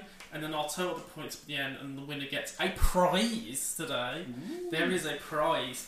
So who is it the prize that we gave you at the quiz? who have I got today? As contestant number 1 is that sexy man with glasses. This is me, Keith, and I sound like this. Contestant number 2. I'm also a slightly less sexy man with glasses, but I'm Ryan Parrish, and I go. And we have a third guest in the house now. It's Mrs. Geeky Brummy, and I sound like this. Alright, question number person 1. Question number person 1? Yeah, question number person 1. This person is a real life person, okay? For 5 points, I play guitar. No takers? No. 4 points, I recorded a song for a film with Michael Douglas as a teacher. Sorry, as an author. And a teacher.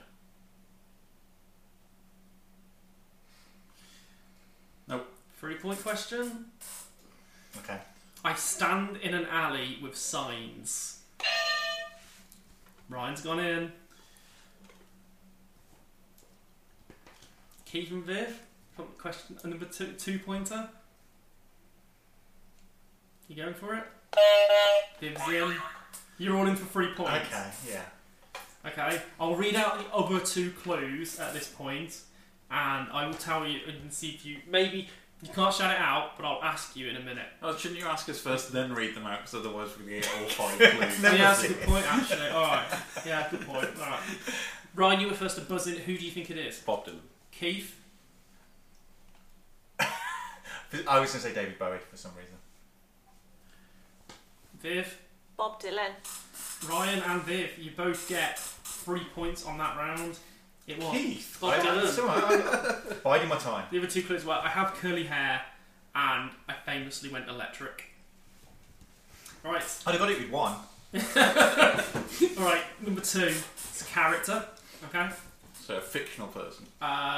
Fictional person, yeah. Not real. Not real, yeah. Okay. For 5 points, I have a fondness for pink.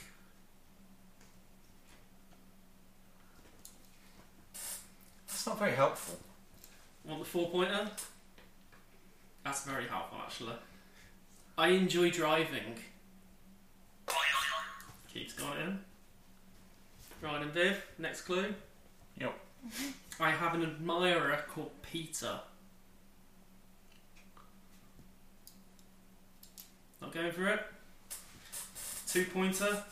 Yep. I have won many races.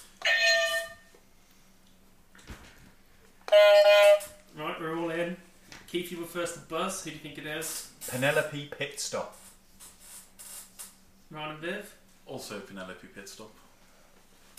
And Penelope Pitstop. Keith, you got the 4 points on that, so you're catching up a bit. And Ryan and Viv, you both got 2 points on that question. I don't think Lady Penelope to start off with. It was like, I like to drive. It was like, well, it's not Parker. The final clue was, I have a car like a cat. See, pink was a big clue there. Right, okay, it's another character. Right, for 5 points. I like cowboys and Indians.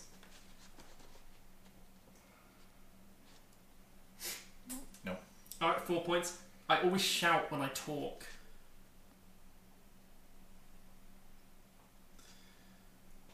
Ooh, tricky. Alright, 3 point question. I came in second place. No takers? No. Alright, 2 point question. You could say I have 4 eyes. Actually, that's wrong. Really. You could say you could say I have well. You could say I have square eyes. It'd make more sense. Oh no, this is really Do you want to hear the Ryan's gone in? Alright. Do you want the final clue? Yeah. My favourite hobby is also my surname.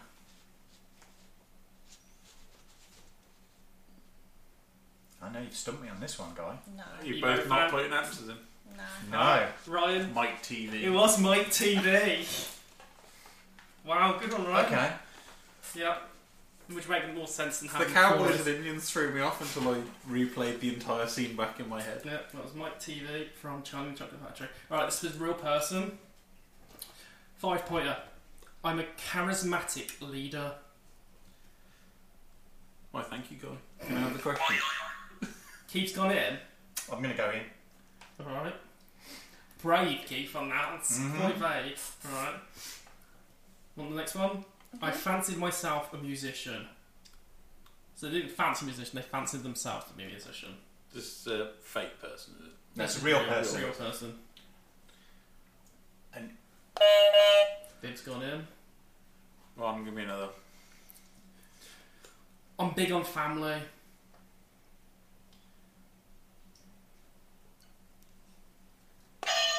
You've all gone in. Keith, for 5 points, who do you think it is? see, now when I buzzed in, I was going to say Bill Clinton. Oh, I said the same thing. So you both go with Bill Clinton? Yeah. Yeah, I'm not sure whether I'm right now. Ryan?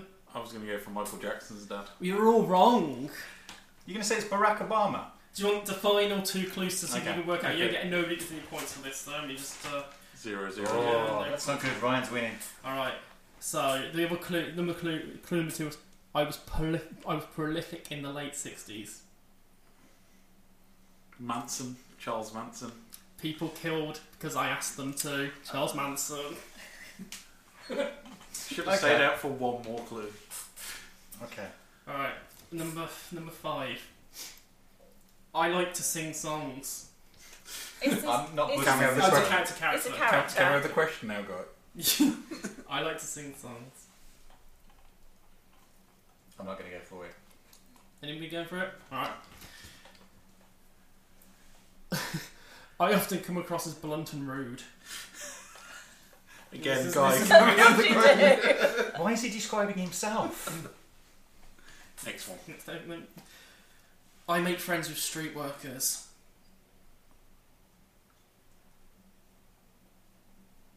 No takers? This is a fictional person. Yeah, it's a fictional person, yeah. Okay. Damn. Next one.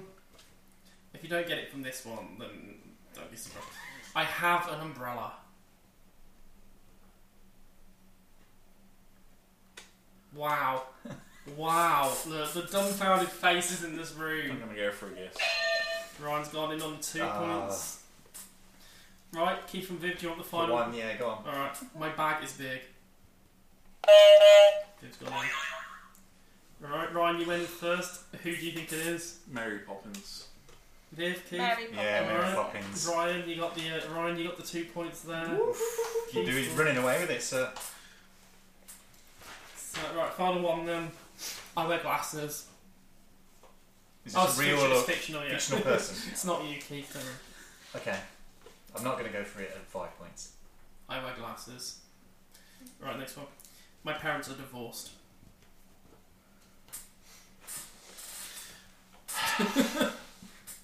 Next one. Yep. I fancy my friend's sister.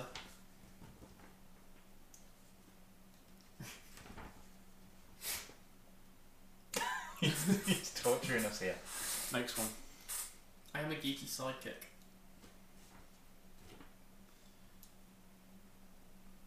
One point question coming up now. I know who it is, but I don't know the name. One point? You're going to all get it now. My hair is blue. Wow. Run me those down again. I wear glasses. My parents are divorced. I fancy my friend's I got it. sister. I got it. I got it. I know who it is.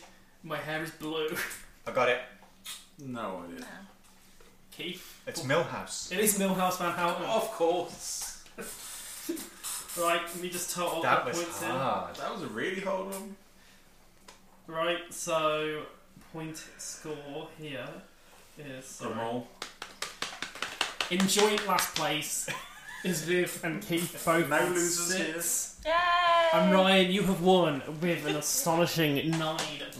Ooh, solid. So you win today's prize, which is a copy of That's Life magazine. And who's on the cover? £7,339 in puzzles and prizes. What I've got to read out is this brilliant headline. My fella was banged up for banging another woman. And the subtitle makes it even better. Weatherspoon's romp was so wrong. Nice. That's why I bought it. Hubby dumped me at our wedding for a real pig. Wait till you see the selfish swine.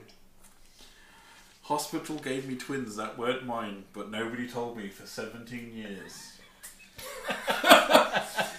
Parents' nightmare. I was forced to watch my girl being abused. They go all over Well, the shop. that one's a barrel of laughs, isn't it? They jump all over the place.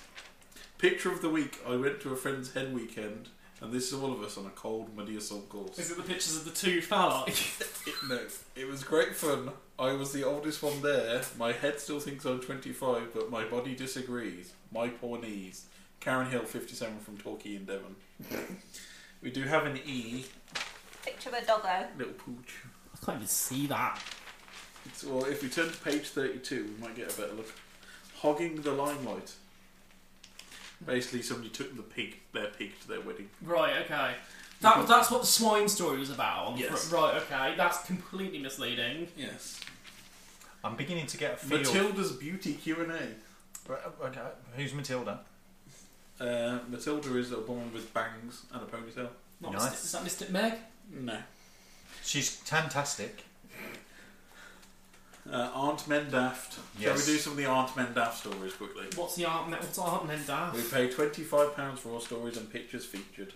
Is there one in there about some guy banging his foot up from leaping away from a spider? Harley David's Yum. My fiance Gareth couldn't resist getting a snap on this Harley Davidson. I don't know what the fuss is all about. The only thing revving my motor in this photo is my hunky fella. That's Stacey Gibson from Wordsley. Nice. Oh, local story. Here's a cheeky snap of my fiance Pietra at a wedding we attended recently. He loves acting daft, which is one of the many reasons I adore him. He makes me laugh every day, says Jill Barlow from Eastbourne in East Sussex. Right, let's find the agony art page in here. There's got to be one, right? Come on. Mum's the word. Oh, come on. If I win £7,337 in prizes, I'm not sharing, by the way. Well, that's fine. I felt that I acquitted myself well there. Leaflet by for getting Keith, though. 6.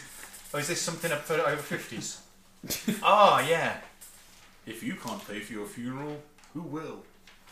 Whose will? I don't know. It's apparently He's paying for my funeral, apparently. They can't spell promise either on the advert. Oh, Oh no, is that because it's promised life? Well, you see, I'm looking into the legalities of being set afire on a boat at sea. Apparently, it's not. You can't do it.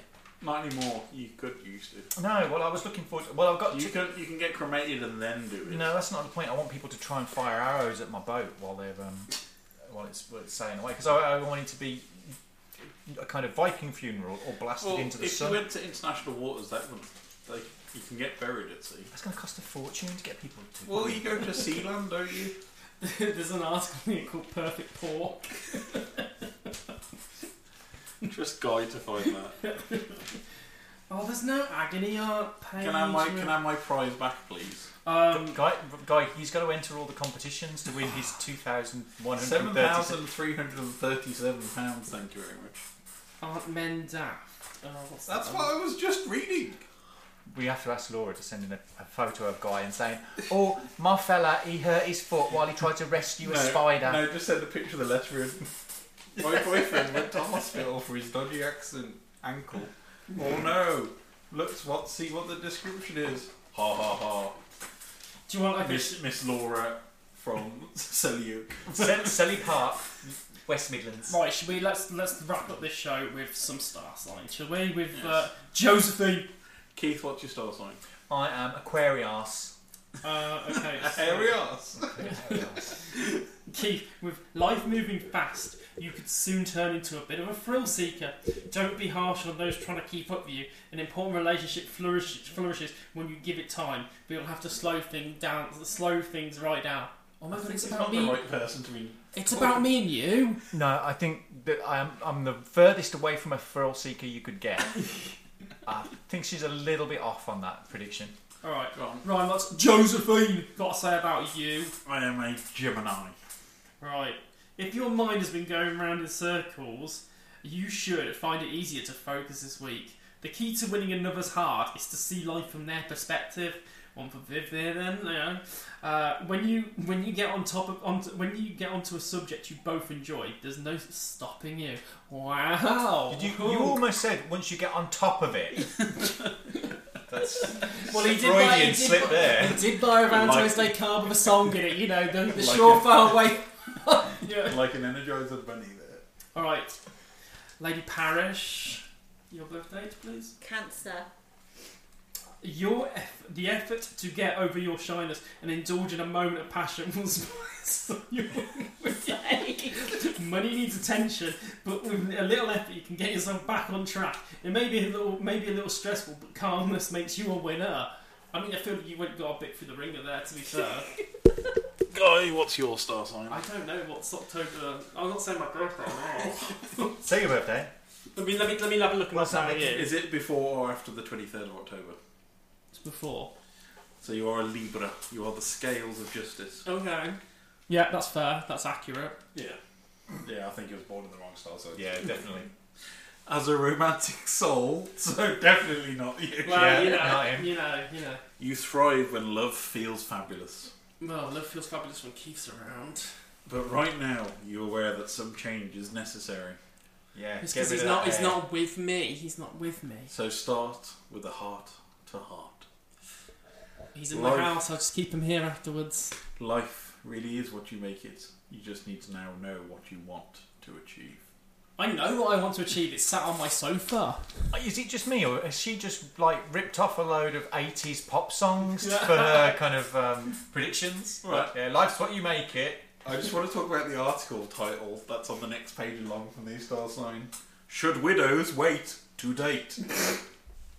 Oh, it's got two opposing views. Yes. One says yes, another says no. One is Anne Johnson at 59 from Runcorn, and the other one is Emma Louise Nutting, 32 from Willenhall. Wow. Oh, someone's from Runcorn. Runcorn versus Willenhall in this talking point debate. A woman recently spoke into the tabloid saying she's disowned by her friends and family for dating just 8 weeks after her husband's death. I mean, that's quite soon, right? That's a bit... That... Yeah, I mean, maybe you were dating him, but you weren't married. How long were they married? It doesn't... I'm not going into the article, it's too in-depth. Wow. But we shall finish on the picture of the dog captioned with "Life seemed perfect." Life is perfect with that dog. Thank you for joining us on the Geeky Brummer Show this week. Keith, where can we find you online? You can find me blocking Guy Halford on Twitter at hardluck_hotel. Block me all you like, bitch. You ain't leaving this house. And everywhere else without the underscore. If you need to find Keith Bloomfield... locked in a cellar in Selly Park. Guy, where can we find you online? Trolling other fellow film shows. What's the Instagram again? Vinyl Guy H. Special guest Vivian Parrish, where can we find you online? I'm at Viv Yao on Twitter and on Instagram, ViviYao72. And also, if you've got any geeky goings on, send them in and we'll put them on Twitter. You can find me. And you can find you at that .com place drawing some knobs on some push hours. Actually, no, I'm going to be winning £200 in this Spot the Difference with a picture of Olivia Colman dressed as Hyacinth Bouquet. Sorry, what? Why are these people taking pictures of her like she's like in a museum? I love it. She's got a camera as well at this. She looks so happy as well in that picture. Like she just had the Oscar nomination. That's what it is. It's a Spot the Difference where you can win £200. But she's dressed like Hyacinth Bouquet. You're dressed like Richard from Keeping Up Appearances. You can find us all at Geeky Rummy, Twitter, Instagram, Facebook, on YouTube at the Geeky Rummy channel. Go and give it a search. And you can find us all at geekyrummy.com. And keep sending messages to Bob the Pet Ferret all week, every day, all week. Tell him to get better. Just inundate his Twitter and tell him to get better. Just keep sending him get well soon messages. Get well soon, Lee. We'll keep sending you messages and wish him get well soon. We hope you do feel better soon, Lee. But make sure you know that you want him to get well soon as well. But for now... Sorry, Lee. But for now, goodbye, everybody. Goodbye. Bye. My TV's got 4 eyes. How much did you pay for this magazine? Epilogue. You keep unplugging my computer. You've done it twice now while we're trying to back up the show. Right, Ryan's got his computer, right, where, like, a normal person would think, oh, he's brought an extension lead round to my house, so if I unplug it and give it back to him, he can take that back of him. And then I did, and it literally, it's like I'd set off like a nuke, because Ryan went into panic mode and worried we'd lost the whole show, which we haven't, because you lovely listeners have listened to it. And then what happened, Ryan? After you got back on the computer, managed to save the show, what did I do next? You unplugged it again. As a health and safety hazard, I tripped over the cable. A health and safety hazard. That is right. Guy Halford is a health and safety hazard. People. Well, your cables should not be causing trip hazards on my living room floor. You put the cable there. I hope you've enjoyed the show, which nearly cost me my life. Thanks, listeners. Bye.